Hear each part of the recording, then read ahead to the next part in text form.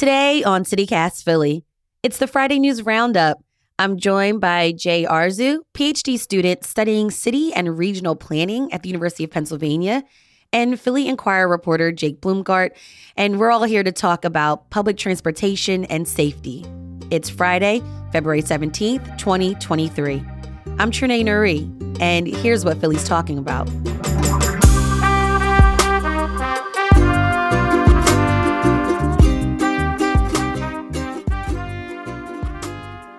Hey, Jay. Hey, Jake. Hello, hello. Hey there. What's your favorite way to get around Philly? And we're talking about transportation-wise. Jay, let's start with you. My favorite is the frequent bus that comes through my neighborhood, the 17. Comes every 5 to 10 minutes. And Oh, that's good. That's convenient. No, it's extremely convenient, and I'm able to get to Center City in a zip. How about for you, Jake?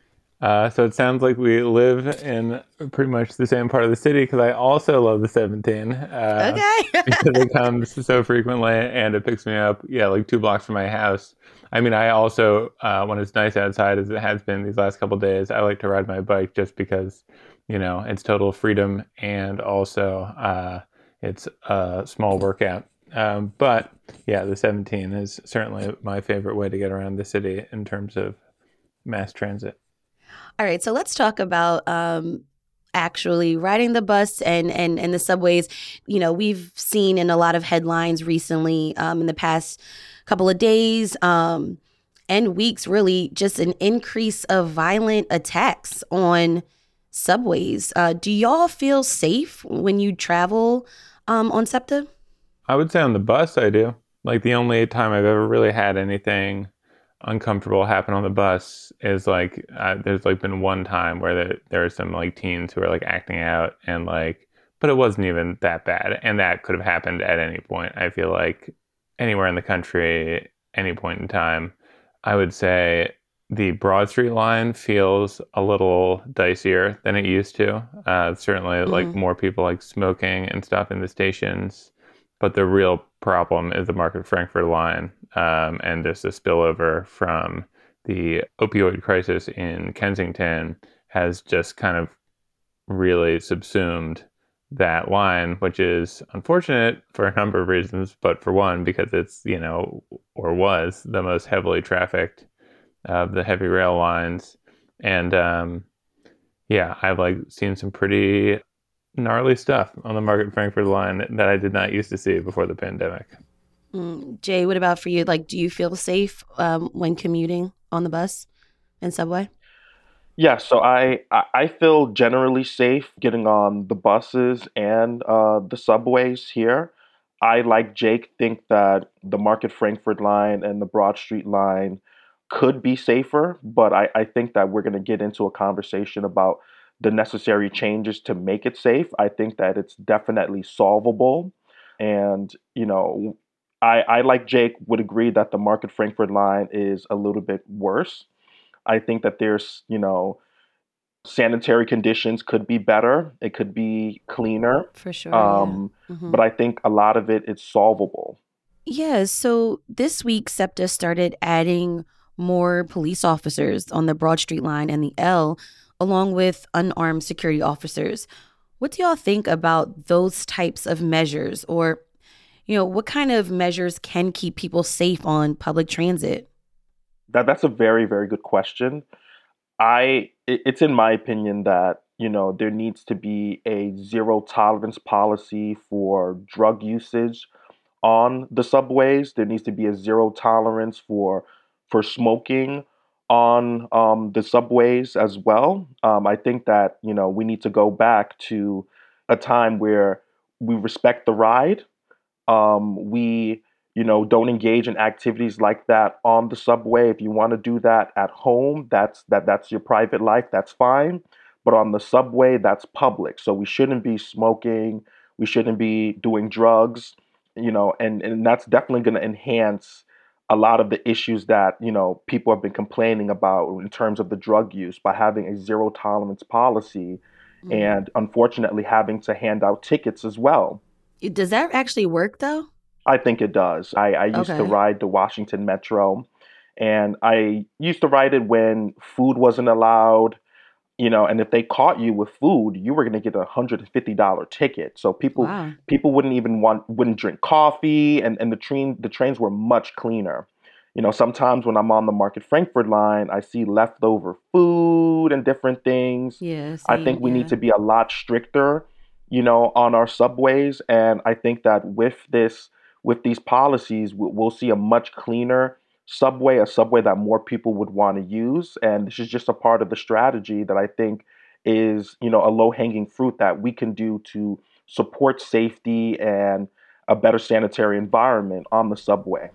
Yeah, that's interesting. I never really thought about those other things. And I mean, I don't know, like I used to go into work downtown and I needed that cup of coffee. But yeah, maybe I could just wait until I get into the office. So, Jake, any other measures? I know you've covered transit in other cities. Any other like cities that are just doing it better? I mean, I feel really like the key here, and a reason I am kind of apprehensive about the future, especially of the heavy rail lines, is, I think more than any like policy change, the thing that deters antisocial behavior is having large numbers of people not acting in an antisocial fashion on the trains at all times, and a like knock-on effect of remote work is that there's just a lot fewer people on the trains, period, now. Like ridership is still like catastrophically low. So you're saying that more people may deter some of those like violent incidents or those those Oh, those yeah. moments that make it unpleasant. Yes, absolutely. Yeah. That's like the easiest way. And I kind of worry that we're in this like loop of there's fewer people riding, so there's more people who are in distress, shall we say, like more homeless people, more people addicted to drugs, stuff like that, who are on the subways, more also, you know, young people acting out because there's not enough people around to kind of keep them in check. And then SEPTA is never going to have a large enough, like, law and order footprint to patrol every station and every train. So what you kind of need is like a large group of people who are just like using the subway in a normal way, and that would certainly deter. I mean, we saw in New York and places where ridership has come back more strongly, crime and whatnot on the subways has been falling, despite what like the New York Post might want you to think. Or certainly, like, again, I grew up in DC. I was using Metro after I got the vaccine, and it was dirtier. I saw somebody smoking on a Metro train, which I had never seen anything like that. I had seen stuff like that in Philly, but in DC, as we were saying, it's a much cleaner, more well-kept system. But yeah, like norms had kind of deteriorated there too. But again, I was just me and this dude on the train, and he was smoking. Now, when I go back and visit my parents and I ride the subway, it's back to normal. And it's just like, but that's because there's a lot more people. There's a lot more people using it.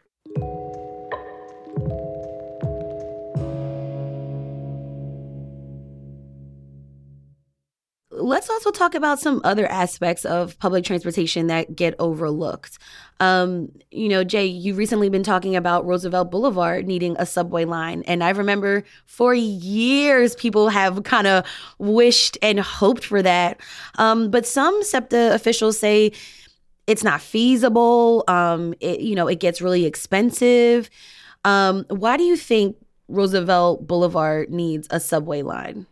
Well, number one, outside of New York, it would have the highest daily ridership of any proposed subway, metro, heavy rail line in the country. You look at BART, Silicon Valley Phase 2, that's about 60,000. Second Avenue Subway Phase 2 is about 100,000. When they last looked at the Roosevelt Boulevard subway between 1999 and 2003, they estimated that 124,500 daily riders would use that. And yes, there's people working from home today, and it would probably be a little less than that. But even still, that's a high amount of new riders to the system Hmm. that would take thousands of cars off of the already dangerous Roosevelt Boulevard. Yes, yeah. And while we're building the subway, there's innovative things that we can do to lessen the cost. A lot of the SEPTA officials who have made comments about, the Boulevard subway, the study hasn't come out yet. We don't know what the price is yet. They're speaking too preemptively. We need to get the facts on the ground, and if we are able to find out that the Roosevelt Boulevard subway today would have over 100,000 riders and would cause this amount of economic development to happen in Northeast Philadelphia, I think that the subway line is extremely feasible and is something that the Federal Transportation Administration would want to fund because of the amount of riders, the amount of transit oriented development. This would be a boom for Northeast Philadelphia and get, thousands upon thousands of Philadelphians working. So that's the type of thing we want to see in our city to help it continue to grow. Jake, do you think this is feasible? And to Jay's point, I would love to add that, sometimes, there's traffic on Roosevelt Boulevard. I get really sad when I watch the morning news on TV and I hear that a pedestrian was hit by a car. And I know that, Roosevelt has added like speed enforcement cameras. I've got a ticket or two for going over the speed limit. And I'm like, actually, I understand. You know what I mean? I agree with those measures because cars used to just fly on Roosevelt Boulevard.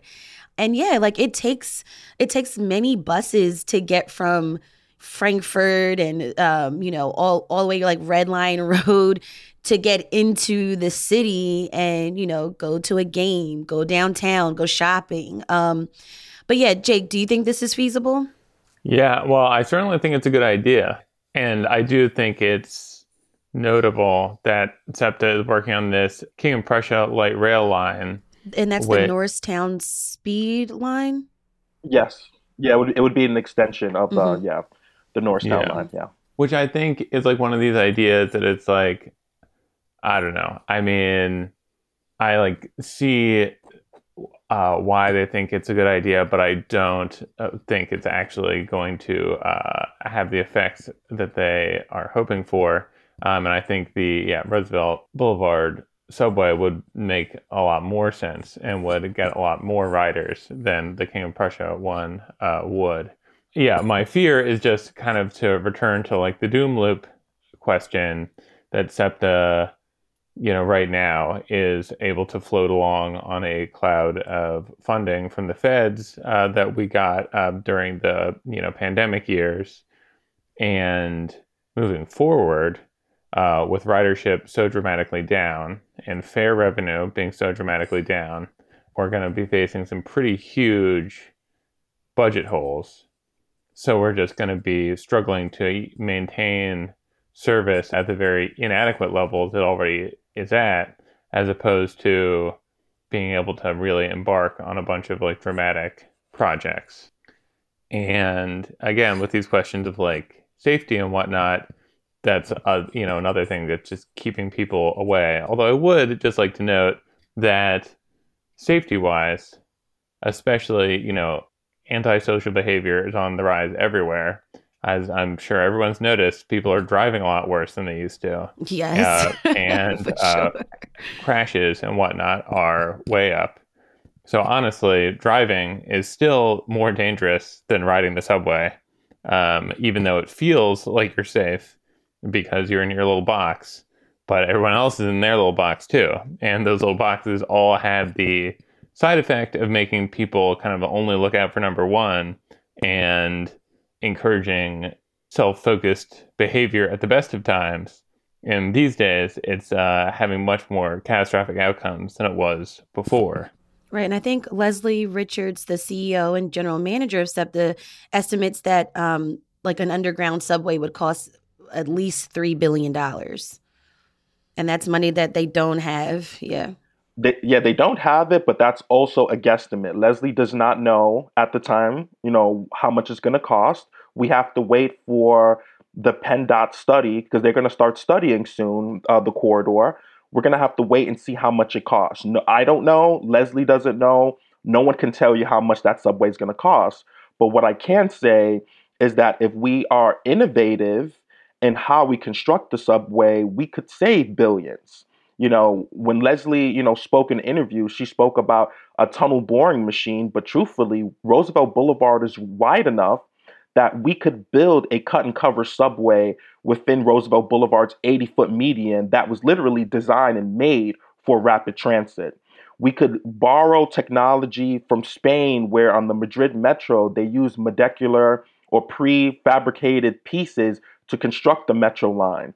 We're not looking at best practices. Like let's look at best practices and then let's tell the public how much it's going to cost. Could it be 3 billion? Could it be 5 billion? We don't know yet. Let's have the study play out, the study that's going to be done by PennDOT and the firm HNTB. And we're going to know the actual numbers. And then from there, we can make the decision where the region wants to go.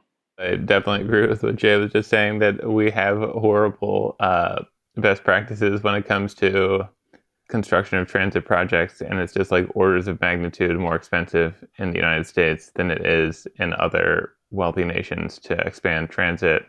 And we're obviously doing something wrong, and it's not a union issue because there's a lot of unions in East Asia and West Europe, and they still manage to do it much more cheaply than we do. Before we leave, what's one thing that you do love about SEPTA? I mean, I do just love not having to own a car. I was in my 20s able to save a lot of money because I did not own a car, and that would have been pretty impossible to do without SEPTA. Yeah, just like the freedom to be able to get around the city and to some extent to get around the region without driving has been really wonderful, and is like one of the reasons why I live in the Philadelphia area as opposed to Atlanta or Interesting. Charlotte or Phoenix or some sprawly city where you pretty much have to drive everywhere. And Jay, what about you? What do you love about SEPTA? Well, I'm a big fan of the Broad Street line and the way it was built. It was meant to have spurs to go northwest and northeast. And I believe that there's some people who are saddened by the fact that Philadelphia doesn't have a larger subway system. I'm one of those people that isn't saddened by it. I'm saying let's build it now. It's never too late. We can't go back and fix the past, but we can certainly build for the future. Jay Arzu and Jake Bloomgart, thank you both so much for joining me on CityCast Philly. Such a pleasure. Yeah, thank you for having us.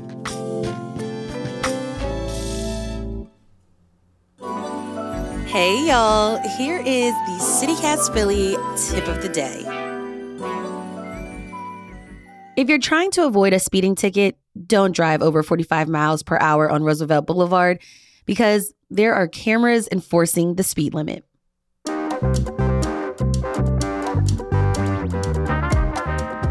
That's all for today here on CityCast Philly. Our lead producer is Mallory Folk. Our producer is Abby Fritz. Our Hey Philly newsletter editor is Brittany Valentine. And our host is me, Trinae Nuri.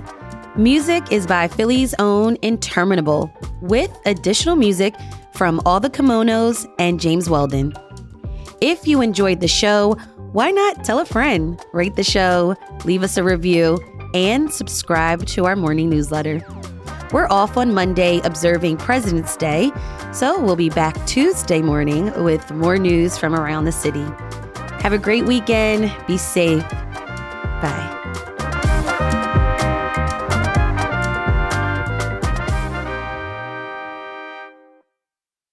You know that when I was a teenager and I lived in DC, I did some pretty wild stuff on the subway. That was not great. And I would not want to be around my 16-year-old self.